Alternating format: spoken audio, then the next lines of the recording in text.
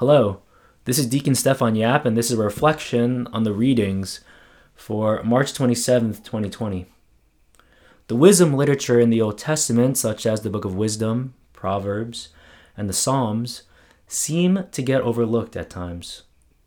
There's a lot of symbolism in these books that foreshadow Jesus Christ, and today's reading from the Book of Wisdom points directly to him.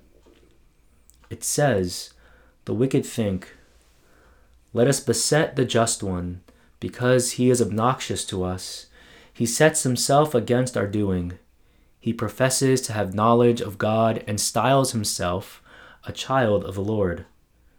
To us he is a censure of our thoughts. Merely to see him is a hardship for us, because his life is not like that of others, and different are his ways. Let us condemn him to a shameful death, for according to his own words, God will take care of him." Do these words sound familiar? Don't they sound like the words of the Pharisees and Sadducees in the Gospels about Jesus Christ?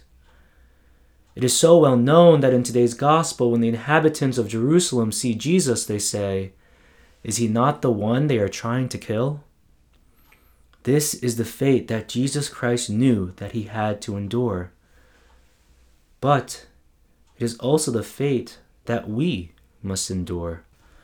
Don't we often hear from others, or maybe we have thought of it ourselves, that Christianity is just a bunch of rules that we are told to follow? Or maybe we are looked at, or look at others, as a censure of our thoughts, or as someone who is living differently. This has been the mark of Christianity from her very conception. Christianity is not just some self-help program that has been around for 2,000 years. It is an encounter with Jesus Christ that does in fact consecrate us and sets us apart from the rest of the world. And it is because of this encounter with Jesus Christ that allows us to see the world differently, to know the hidden counsels of God, count on the recompense of holiness, and discern the innocent soul's reward. It is the Christian life and our hope and trust in Jesus Christ that gives us freedom from the persecutions of the world, whether they be from other people or from difficult times, like right now with the coronavirus. This is a difficult time for all of us because we might be sick or know someone who is sick, or we are forced to be at home and are scared to go outside, or maybe there is a fear of unemployment and losing our income. I cannot say when this time will end, but with every Good Friday comes Easter Sunday. And this is our hope, knowing that even in the darkest and most difficult hour in Christ's life, he conquered sin and death so that we might have eternal life.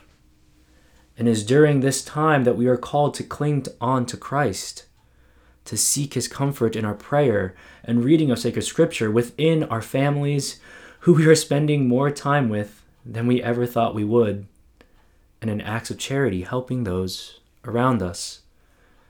The Pharisees and Sadducees and the wicked from the Book of Wisdom mocked Christ for believing that God will take care of him. And we know that God did in fact take care of him. And as followers of Jesus Christ, why would we think that he wouldn't do the same for us? It may be hard to see where God is working in our life right now, or that he is taking care of us. The place where we find God most readily, the church and the Most Holy Eucharist, is closed off to us right now. But God is still present within our families, the domestic church. When we come together for dinner or conversation or prayer as a family, know that God is there in our midst.